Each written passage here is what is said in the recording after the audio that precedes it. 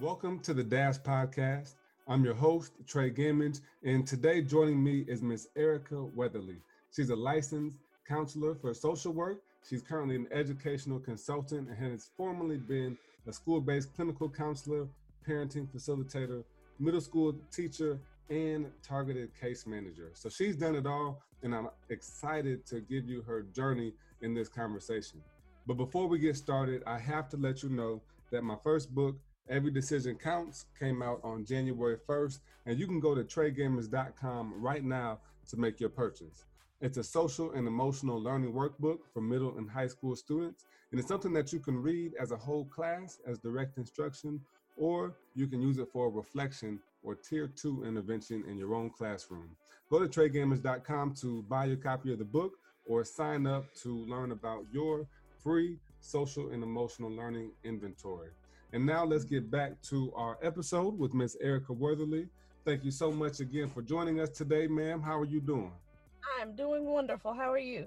I'm doing well. I'm doing well. Thank you for joining me today and working with me today. You know, looking at your LinkedIn profile, I just see that you've got so much experience in education. Can you talk to me some, Miss Wortherly, about your experience and how you got to where you are today? Yes, the beginning of my education experience was volunteering in my children's classrooms. Mm. From the time that they were young, whether that was reading in the classroom or going on field trips, getting to know the students and teachers. And then when they were in 8th, ninth, and 10th grade, I became a teacher myself, while also starting a master's program in social work. And I taught for 7 years full time. And through that experience, I was able to recognize and notice some things that could impede or impact the ability for educators to reach their students. And so my lens was a little bit different from other teachers because of the social worker in me. I kind of viewed things a little bit differently. So even though I don't teach full time anymore, I still continue to work with schools and work with educators. Mm. Why has that been so important to you to continue working with schools and educators, but keep the social work background? So I feel like some people would say that they're not at all similar, but obviously from your perspective, we can look at school and social work and see that a lot of the kids in our school system may have a social worker at home or may be involved with a social worker or counselor that's helping them through some traumatic experience or situation that they're in outside of school. That is, in fact, true. Social work is actually very broad. Um, there's a lot of areas that social workers cover, whether it's in schools, in government, in neighborhood agencies, and things of that nature. For me, it was a matter of being able to understand and recognize that there is more to a child than their test scores and the data that you receive and whatever their behavior records show. There's more to it than that. And being able to look at what types of environments they're in, what kind of family backgrounds they have, what Mm-hmm. kind of educational backgrounds their parents may have, and looking at the whole child, not just necessarily as they are sitting in your classroom, but what is their complete story. Yeah. And due to me having um, those different perspectives, I was able as an educator to kind of see beyond, well, this child is sleeping in my class, or this child has a bad attitude, or whatever the case may be going on. I was able to ask different questions from what were being asked by my colleagues, and ask the parents different questions from what they were being asked, to get a better picture of how I could build a relationship Mhm. with students that may have been experiencing challenges, whether it's because they had experienced some type of trauma, because they are having some type of developmental challenge, or whatever the case may be, just getting a full picture of what's going on. Right, right. So what in your consultancy, what kind of strategies or best practices are you helping teachers and schools understand that are able to help them make these leaps and these bounds in the social emotional learning competencies? One of the things that I emphasize is communication. As the adults, we're teaching children, yes, academic concepts, but we're also teaching them how to communicate. And I think that's the biggest key to Yeah. everything. Yeah. Communicating does not mean as the adult you do all the talking and the child is supposed to sit and listen. At some point, the adults need to stop and listen to the children. Mm-hmm. The children will let you know everything that's going on, but a lot of times there's no pause in the conversation or in the lesson where a child is able to express whatever they need to express in order to receive whatever is being taught. Right. Right. Yeah, you're absolutely right. I mean, you're speaking my language here, Erica, because I'm so about the other side of that report card. And I was a kid that went to 8 different schools between K-12, and I went to one college that was my eighth. But moved 11 different times and really had a different experience. But I was fortunate enough to have family around me and support around me that none of those ever affected me like they do some of the kids that we have in school that are experiencing much more traumatic situations. So I think that's so important to hit on the communication skills. And I work with schools myself, delivering professional development to teachers about communication skills and students as well. But I think there's still a stigma for some reason around building what probably is wrongly cued soft skills, because the Right. skills that we're talking about are not soft. They're professional skills, they're communication skills, they're life skills, they're work skills. So, when we talk about building emotional intelligence, some people scoff at it because it's a lot of times a growth that you can't see, or one that we're still trying to figure out how to quantify. How do you help the people that you're working with understand the value of the solution that you're trying to give them? I think that a lot of times when I'm able to share specific stories of specific children, whether it's children that they've encountered or, whether it's experiences I've had as a teacher, I think being able to share some of those detailed experiences and how they worked out makes a difference in how the educators receive the information that we provide when it comes to social and emotional learning. Mm-hmm. There's a difference between following a curriculum and following a guide and actually knowing what that looks like and what the outcomes can possibly be. So, that being said, sometimes we come up with solutions for educators, but we don't necessarily give them specific or catered for tailor-made strategies for what may Mm-hmm. be going on in that. I remember as an educator sitting in a training before, and I honestly can't remember what it was, but about half of the educators were sitting in that room looking at them like, I know what you're saying and I know you're saying that it worked, but I don't know how this is going to work for me. Yeah. Yeah. And like literally sitting back, including me sitting back with my arms folded like this is not what we need. Right. Mm. Um, so, those are the kind of things, my experiences such as that, where I have these takeaways where I want people to be able to say, okay, there's this one child in my class, and I know that they've experienced homelessness. I know that they've experienced poverty. I know that they're one of 7 children. How do I reach this child? Mm-hmm. And being able to, in training and providing professional development, being able to provide very specific solutions, I think makes a huge difference. Yeah. Yeah. Absolutely. And So then when having you're those discussions among other people who may have individual children in that specific or similar situations where they say, okay, for this particular child in my class, these are the few things that I'm going to try with this child. right. That way So you're not like throwing the book trying to figure out what works and trying 10, 12, 15 different things, and it's like it's not working. If you can give me a specific story, I can possibly provide you with some specific solutions to try. hmm so when you're approaching working with the school, I think from two ends now. So from your perspective, um, how do you help a school understand what they need to solve, and like, you know, how are you digging into those problems? And on the other end, as a school, how do I know who I need to hire for professional development? How can I prepare myself to bring in the right person that's going to teach the right training or facilitate the right information to my people, so they're not feeling like you were sitting back and you know, not knowing how can the school be more prepared for bringing somebody in that's going to add value to the teachers. Again, I'll say it goes back to communication. I think teachers need to do a better job of communicating with their leaders instead of just taking in the information. I think they need to give information. Mm. And I think that's one of the things that's missing. The school leaders are making decisions, but they're a lot of them are making decisions without the input of the educators. And that being said, I've had to repeat honestly, honesty is what's needed, because a lot of the teachers aren't being honest about what they're experiencing. Mm-hmm.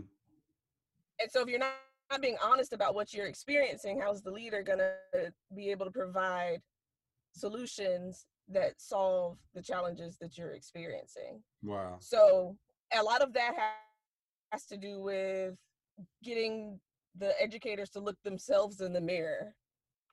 And am I teaching science or am I teaching children? Yeah. Yes, you might love science, but if you don't love children and love working with young people, education may not be the area for you.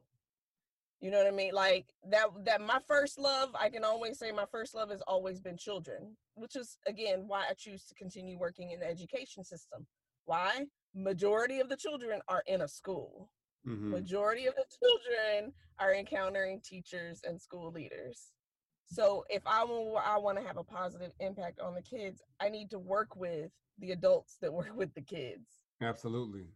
Absolutely. I love that wholeheartedly. I feel the exact same way about the kids. You know, I was doing speaking engagements before and was wanting to talk to youth. I was like, man, you know, it's great to talk for 30 minutes and have an impact, but what if I could work with the teachers who are with the Right. 8 hours a day? You know, kids are Right. spending more of their life from 6 to 18 with their Exactly. teachers than they are with their parents, you know, or with anything else. So, you know, I feel like that's a great opportunity that we have there to really build the kids up, you know, to build them up. And I love what you said. Teachers aren't being honest about their experience. That is so true. That is so true. You know, how did we get here, Erica? How do we get to a place where our teachers are not, what is it? They don't trust the administration enough to speak up. Um, I don't know if it's a matter of not trusting the administration, but I think it's fear of um what is the word I'm looking for? Like that the administration may not be confident in their capability if they mm, say I'm having this problem and they fear that you can't handle it.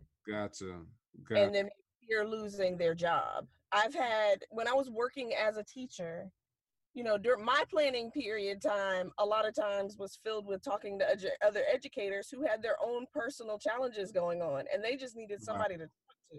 Wow.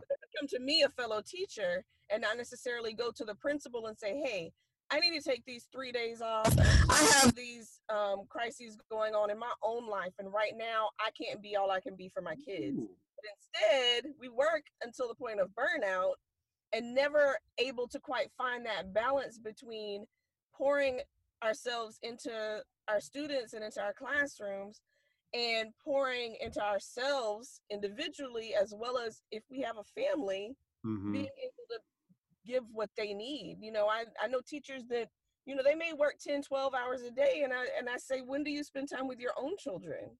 Because they Mm-hmm. need Yeah. you. You know.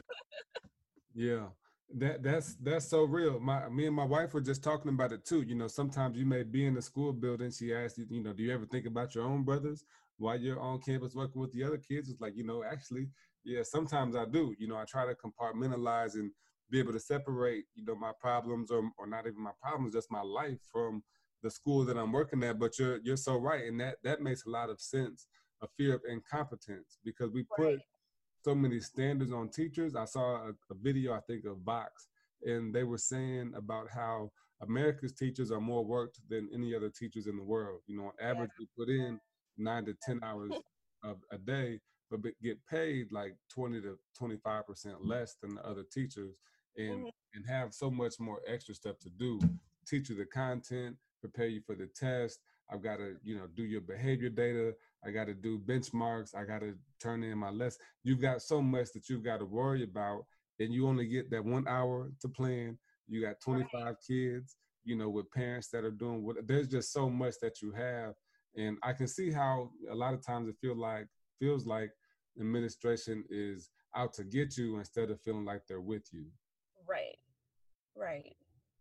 And even with that, like amongst the school leadership, being able to be on the same page, I've seen that as a challenge for some assistant principals or assistant school leaders, Hmm. being able to find that balance as well, because they're responsible for so many teachers and all of these different checklists, and we have to have this and we have to have this. I don't think there's, schools are expected to implement social emotional learning into their classrooms, into their curriculum, but I don't think the social intelligence and emotional intelligence is promoted amongst the staff, Right. their interactions with each other. Right, right. That's again, you're hitting on the spot. I have become a huge fan of Castle over the last year and their framework for SEL because Yes. it talks about adult SEL, and I didn't even realize for a while. I have an emotional intelligence and communication certification through DISC, um, Okay. like a behavior analysis or personality assessment type thing. So I've done that, but I didn't realize where it stood in the field of education. So when I started helping teachers, it was like being an emotional coach. I didn't Mhm. realize that it was also called adult SEL, which is Right. the thing. Teachers are coming into the classroom with their own baggage, bias, and blind spots, and you teach who you are. So, if that kid's giving you an attitude, you probably gave the same thing to them. Right. They're just going to reflect what you're giving them or what they're getting at home. So you really got to be able to check yourself and be self-aware to a place where you've got to have a higher level of emotional and social intelligence than your students do, and that's Right. not always the Yes. I think that a lot of times, and I've seen it happen. I watch faces when I do training, and I say, sometimes you're the trigger. And teachers are case. like, what? Mm, Me? Yes, you. This situation could have gone so many different ways if you were in control of your own emotions. right. That's so true. That's so true. I love it. I appreciate the direction that you've taken in using social work and education to bridge these gaps that we have, and even the awareness to understand where you were coming from as a parent, volunteering, and how you could use your skills to impact the world of education. So I feel confident when I speak to folks like yourself and know that we're going the right direction. Where we really are making things happen and doing the right thing. So, Erica, where can the people find you at? Yeah, where can they come and see you, talk to Well, you? I have my website is ericanwortherly.com, and that's Erica with a C, N as in Nicole. Wortherly is WORTHERLY.com. I have services that I provide on my website, as well as events that I'll be attending, a couple of conferences coming up in the next few months that I'll be traveling to. I'm on Twitter, LinkedIn, Facebook, and Instagram by my name. I don't hide from people. um, so I can be reached any of those ways. Yeah, good deal, good deal. And I love your website.